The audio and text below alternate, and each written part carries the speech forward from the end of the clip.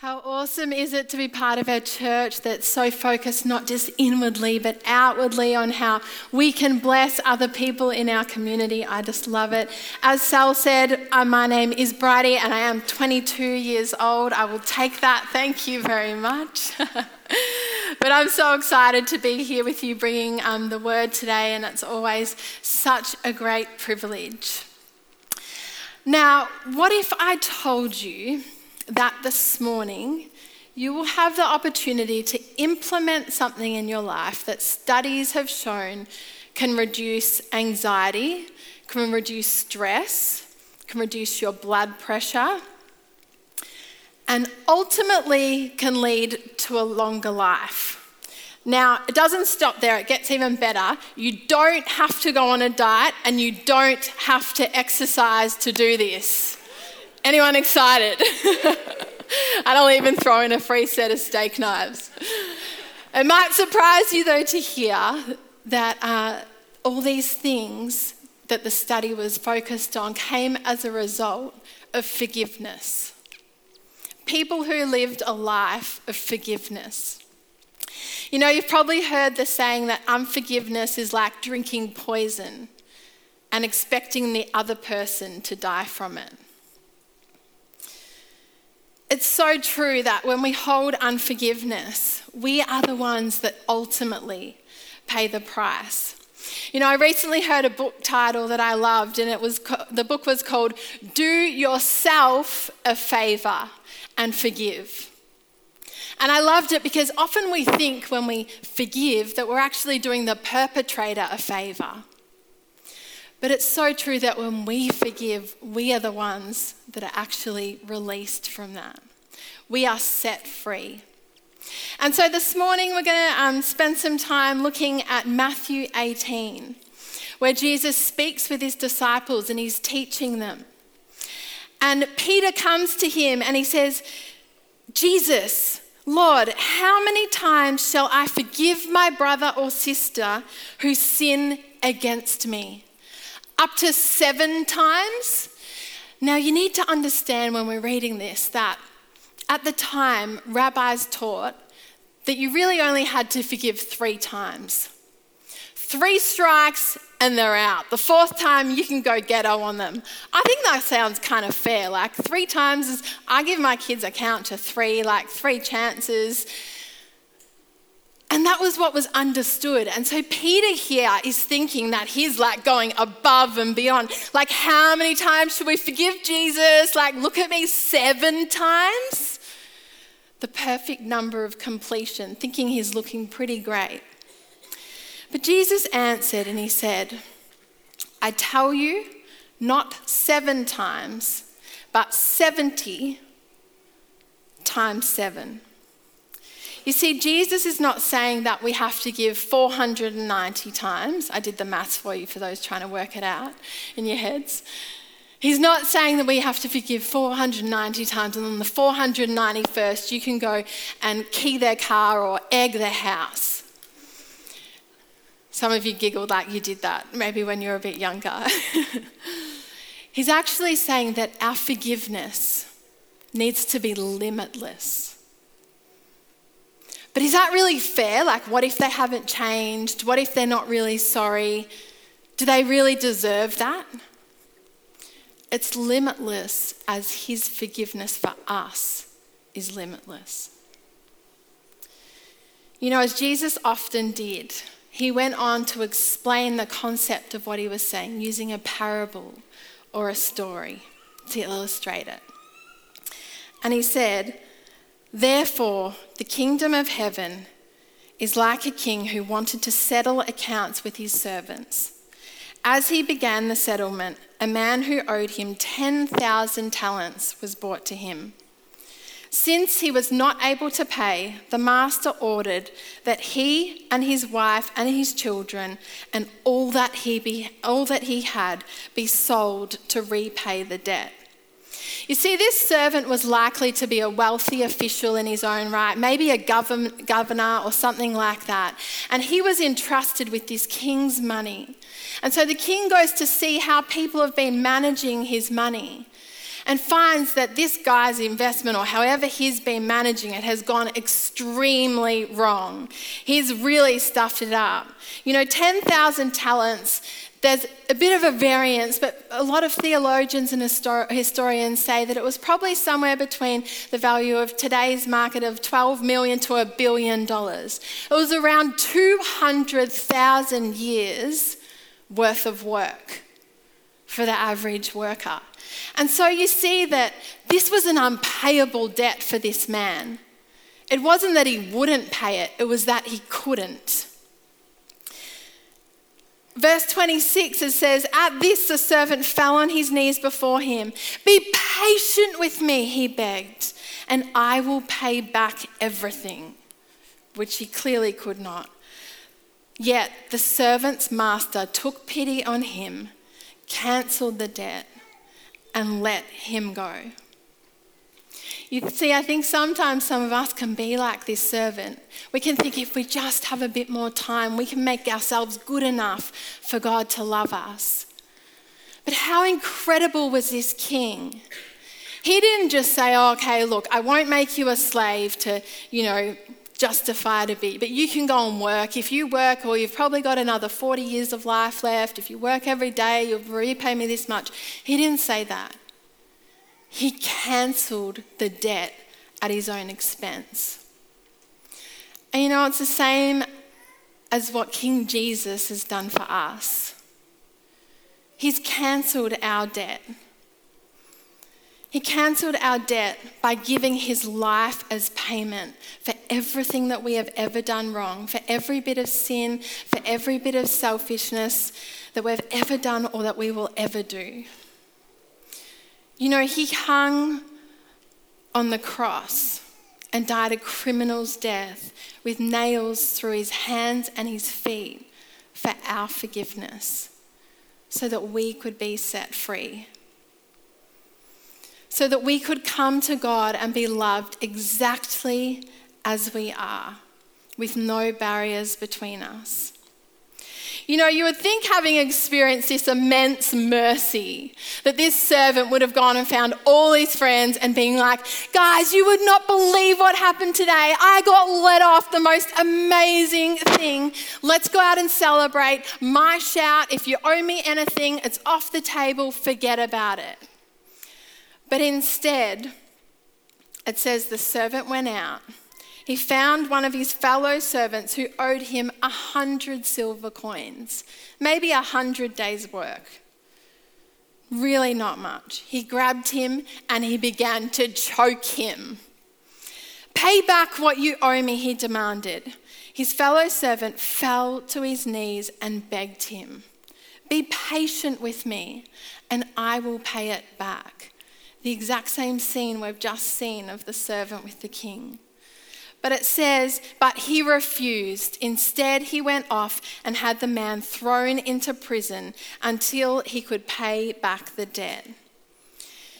You see, despite having been forgiven millions of dollars, possibly $1 billion, he goes out and wants his friend, this guy, to repay him a couple of hundred or a couple of $1,000s. Nothing in comparison. Doesn't that sound outrageous to you? It sounds so unbelievably unfair. Like, I read this and I'm like, mate, you are an idiot. And then I stop and I think about it for a little bit. And I realize that at times I'm actually a lot more like this servant than I care to admit. So often we want justice for others. We want them to get what they deserve, when all we've been shown is mercy. The parable finishes with the king's anger for the unforgiving servant for failing to show mercy, even after receiving mercy. And because of this, the king had the unforgiving servant thrown into jail until he could pay back all that he owed. You see, it's basically illustrating, and other scriptures support this, that the measure that we forgive others is the measure that we ourselves will be forgiven. It's quite a challenging thought, isn't it? Because I don't know about you, but I require God's forgiveness on the daily. Emphasizing the point of this parable, Colossians tells us, forgive as the Lord forgave you. It doesn't say forgive if what happened to you wasn't that bad, or forgive if they deserve it, or forgive if they apologized or suddenly became nice. No, it says forgive as the Lord forgave you. You see, in Scripture, and we see it throughout the Bible, there's this inseparable link that our reason for forgiving is not found in the other person. Our reason for forgiving is found in what Jesus has already done for us. You've been freely forgiven, so now you freely forgive. It's not forgive and forget. It's forgive and focus. Don't focus on their sin. Focus on the cross. Because we might think that our forgiveness is going to be costly. But when we think about what Jesus had to give for us to be forgiven, suddenly doesn't seem so costly anymore. You know, as a kid, I never actually saw my parents argue in front of me. They were really involved in church. I was actually homeschooled, so my mum was my entire world. And then at the age of 8, it seemed like a really ordinary day, but our pastors rang and asked us to come over to their house. And we sat down with my dad, and they explained to us that my mum had left with a younger guy and wasn't coming back. Now, to say my entire world was flipped on its head and the rug was pulled out from under me was an understatement. And you know, as the years went on, there was further decisions that I guess exacerbated that feeling of unforgiveness and of me feeling like I needed to be the mum, despite being the kid. And you know, it just grew that unforgiveness in my heart. And then in my late teens, it was an incredible blessing that Mum came back to a solid relationship with God, and she was restored to the person that she was created to be. But you know, there was all these walls up in my heart because of the hurt over so many years. And so whilst I thought I'd forgiven and I probably had to a degree, each time something came up where, you know, I felt like that I was having to step up, or that if I felt she wasn't being entirely responsible, it was like it triggered that thing in me, and that unforgiveness raised its ugly head again. I don't know about you, but sometimes it can be like we snap the plant of unforgiveness off at the base, but the roots are still there. If we don't allow God to come in and to really deal with it and to really bring healing, then our flesh wants to bring us back to that place. You know, for some of us, today is about learning to be quick daily forgivers. You know, to be people who assume the best, who seek clarity when there's a misunderstanding, forgiving little things before big things get big. It might be the person who cut you off on the way to church in the car this morning and you wanted to give them a lovely hand gesture. Or it might be your husband you're in the car with. Does anyone find you're in the car with your husband on the way to church and you might have an argument and you're both like, and then you get out of the car at church and you're like, oh, God bless you, isn't it a wonderful day? Just me? All right, won't bring that illustration up again. But you know, for others of you, today is about really deep, deep hurt and unforgiveness that's from events that were really painful and potentially devastating. You may even feel that they changed the course of your whole life. And it's especially hard when it's people that we trusted. Some of you might carry unforgiveness because someone lied to you, or maybe they lied about you. Maybe someone betrayed you. Perhaps it's a business partner who caused you to lose money. Maybe even someone who physically, emotionally, or sexually abused you. Might be a partner who cheated or walked out on you. Maybe your parents let you down. Maybe church leadership who disappointed you. Or a relative that causes conflict. Christmas time's coming up. What better time to forgive? Sometimes we can be so familiar with this unforgiveness that we don't even recognize it for what it is anymore. It might be when you hear about them or see them, you just get this knot in your stomach. Or when you see great things that's happening in their lives on social media, you roll your eyes and you're not actually that happy for them. It can be anger in our lives that has built up. These can all be symptoms of a root of unforgiveness in our hearts. And here's the thing. If we don't heal what hurt us, then we bleed on people who didn't cut us.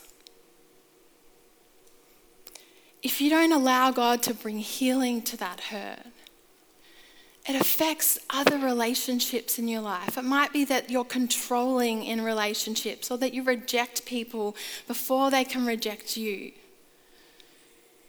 But it can sabotage our current and future relationships. If we're going to talk about what forgiveness is, we really should address a few things that forgiveness is not. Forgiveness does not feel easy. It is not fair. It is not natural. It is hard. And it takes faith to forgive. Forgiveness is not saying that what they did was okay. It's not saying that you need to forget what happened. It's not even saying that you need to be reconciled to that person. It doesn't negate legal or practical consequences. But the thing is, you can still need to rebuild trust, or it may not even be appropriate for you to have a relationship with that person. But the thing is that when you have boundaries after forgiveness, it's out of a Holy Spirit love and wisdom that you prayerfully consider, rather than out of a place of hurt vengeance. Because forgiveness doesn't void justice, it actually releases it to God. In 1 Corinthians 5:5 says, "Therefore, judge nothing before the appointed time, but wait until the Lord comes. He will bring to light what is hidden in darkness and will expose the motives of their heart." You see, there is nothing that is not seen by God. Even if what happened to you was done in secret and there was manipulation and it's been hidden away, God knows. God saw it. And you can trust that He is a God of grace, but He is also a God of justice. You see, the thing is that every wrong will actually be paid for. Either people come to Jesus and repent and are forgiven, and therefore it's paid for through what Jesus did on the cross. Or otherwise, for the unbeliever who doesn't come and repent, one day they stand before Jesus and they give account for their life. This morning, you can release your responsibility and the weight that you carry of trying to prove them wrong, and you can release that to God. Proverbs 4:23 says, "Above all else, guard your heart, for everything that you do flows from it." You see, unforgiveness is one of those things that we need to guard against. Our hearts are meant to remain pure. They're meant to be like when you go and sit next to this pure, beautiful stream. But if we're not careful, unforgiveness is one of those things that can cause blockages in our heart, can block the flow of the Spirit through us. It can cause what flows out of us to become polluted. I don't know about you, but I don't want to represent the Yarra River, that dirty, upside down, contaminated thing. Craig Rochelle says, forgiveness doesn't just flow to us, it flows through us. Forgiveness doesn't just flow to us, it flows through us. So this morning I want to ask you, how's your flow? See, the call of God on your life is too great to allow what someone else may have done to you or someone else may have said about you to limit what He can do through you. Forgiveness may seem uncomfortable, but it's not as painful as staying stuck somewhere that you don't belong. So whilst working for a Christian organisation some years ago, quite a while ago now, I had a new boss who came on. And it was a challenging situation. Some of his character and the way he conducted himself wasn't great, to say the least. He personally ridiculed me. He spent the organisation's money in a way that I didn't think was responsible. He didn't really do his role, so I ended up picking up a lot of it that wasn't, acknowledged or recognised. And I would sit in meetings and listen to him flat out lie to his oversight. And I would like to say that I responded very graciously and forgivingly, but I didn't. The reality is that I was like, mate, you are a joke. And the way I acted towards him was, let's just say, not great, but I felt justified in doing so. It actually got to the point where we had to have mediation with us working together for both of us. And he said to me, you know what? If we can't work this out, one of us is going to go and it's not going to be me. And I went to God and I was like, God, are you seeing this? Are you seeing all this lying? Are you seeing everything that's going on? This is a joke. And you know what I felt God say to me? When you stand before me accountable for your life, He's not going to be standing next to you for you to point the finger at Him and be like, yeah, but my unforgiveness was because he did this, this, this, and this. God was like, it's actually about you. You're responsible for your heart. You're responsible for your forgiveness and for the way you treat others. And I was like, well, God, okay, but I don't even know how to change my attitude towards Him, to tell you the truth. I don't know if it's possible, but you know what? I surrender it to you, and God, I ask you to come and change my heart. And can I tell you, from that day forward, God supernaturally changed my heart for this guy. He hadn't changed the way he was acting. But God enabled me to show love and respect and grace and to forgive him. That 70 times 7 forgiveness, that continual forgiveness. And it wasn't in my strength, it was in his. I'm usually a pretty outspoken person. My husband's on the front row nodding. We'll just keep that quiet. We won't go any further into that. But, on this one, I felt like the Holy Spirit was telling me to remain quiet and to honour him. And it's funny how God has a way of bringing things about. It all actually came out into the open. And he ended up being asked to resign from his role and finishing up with the organisation because some of the things that weren't right. But do you know what? There is no credit to me in this. It is absolutely 100% God, because I couldn't have done this. God changed my heart to such an extent that a few months later, when he was in his new job, he rang me and asked me if I would come and work for him. I politely declined. But I learned that we can't always control what happens to us, but we can control the way we respond to it. We are responsible for our forgiveness and for the way that we respond. The beautiful thing is that we don't have to forgive in our own strength. As the Bible tells us, I can do all things through him who gives me strength. You know, if God calls us to do the seemingly impossible, he will empower us. He will empower you through his Holy Spirit to be able to do it. Matthew 5:44, Jesus teaches, love your enemies and pray for those who persecute you.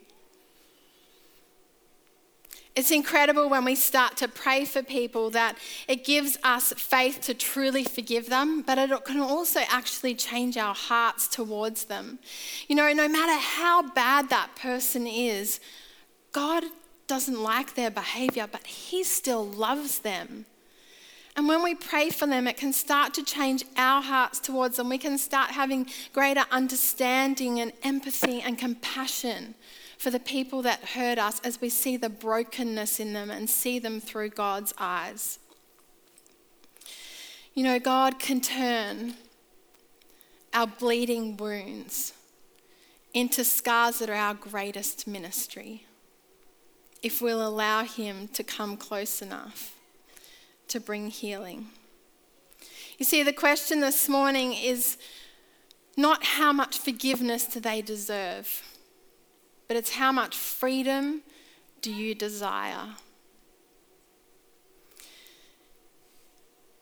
You know, we can't change what happened in the past, but this morning we can draw a line in the sand and we can decide that our past is no longer going to determine our future in Jesus' name.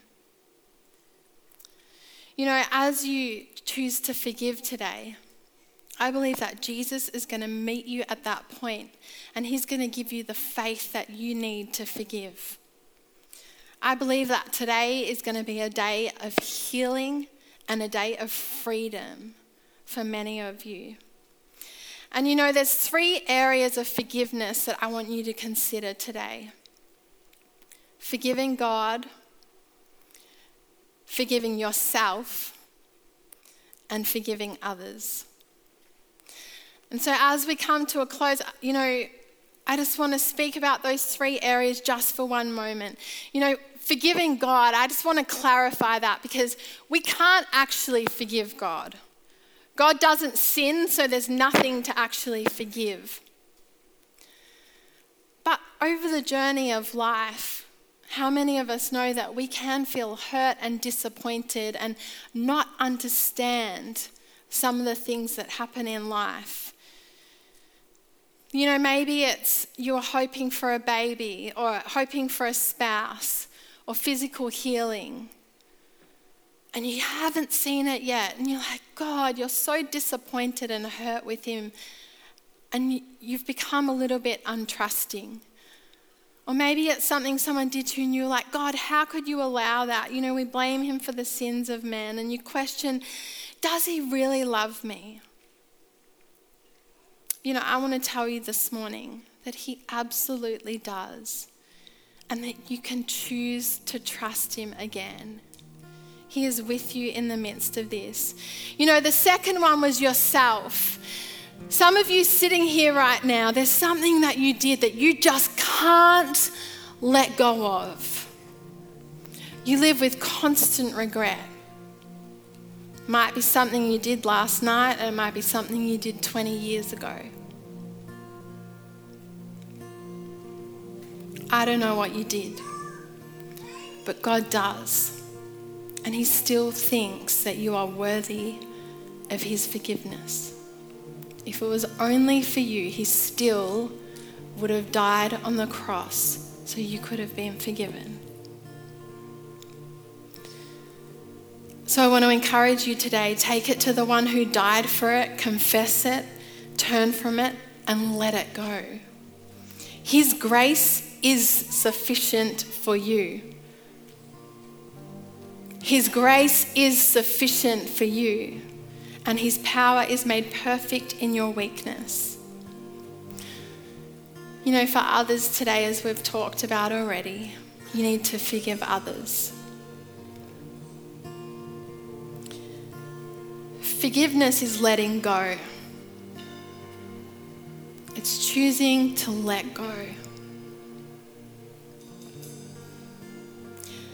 And maybe some of you need, in this process this morning, as a step of faith, you're going to let it go, you're going to release it to God. And then maybe you need to get counseling or prayer to help process and to really get those roots out. But you know what? I would challenge you this morning to commit to praying for that person that wronged you, or maybe they still are. Maybe it's a current situation. I challenge you to commit to praying for them for 30 days, every day. And you wait and see what God does with your situation. We're going to take a few moments now to ask God to reveal to us if there's any areas of unforgiveness in our hearts towards God, towards ourselves, or towards others. So can you just close your eyes for a moment? And just allow the Holy Spirit to search you. Allow him to speak.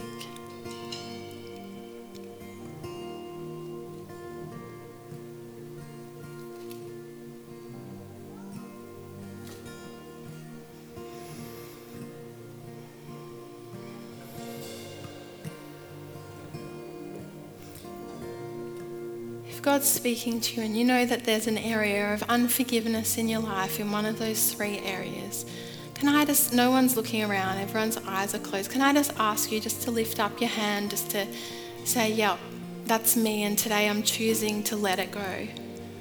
Today I'm choosing to let go of that unforgiveness. Awesome, there's so many people. So many people. Because I believe that today is such a significant day for so many of you. It's a line in the sand in your freedom and your healing.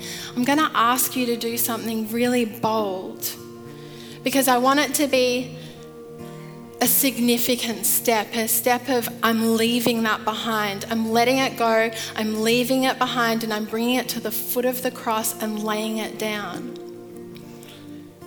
And so I'm going to ask, if that's you, if God's spoken to your heart, even if you didn't put your hand up, but you know that there's something that you need to let go of, whether it's big or it's small today.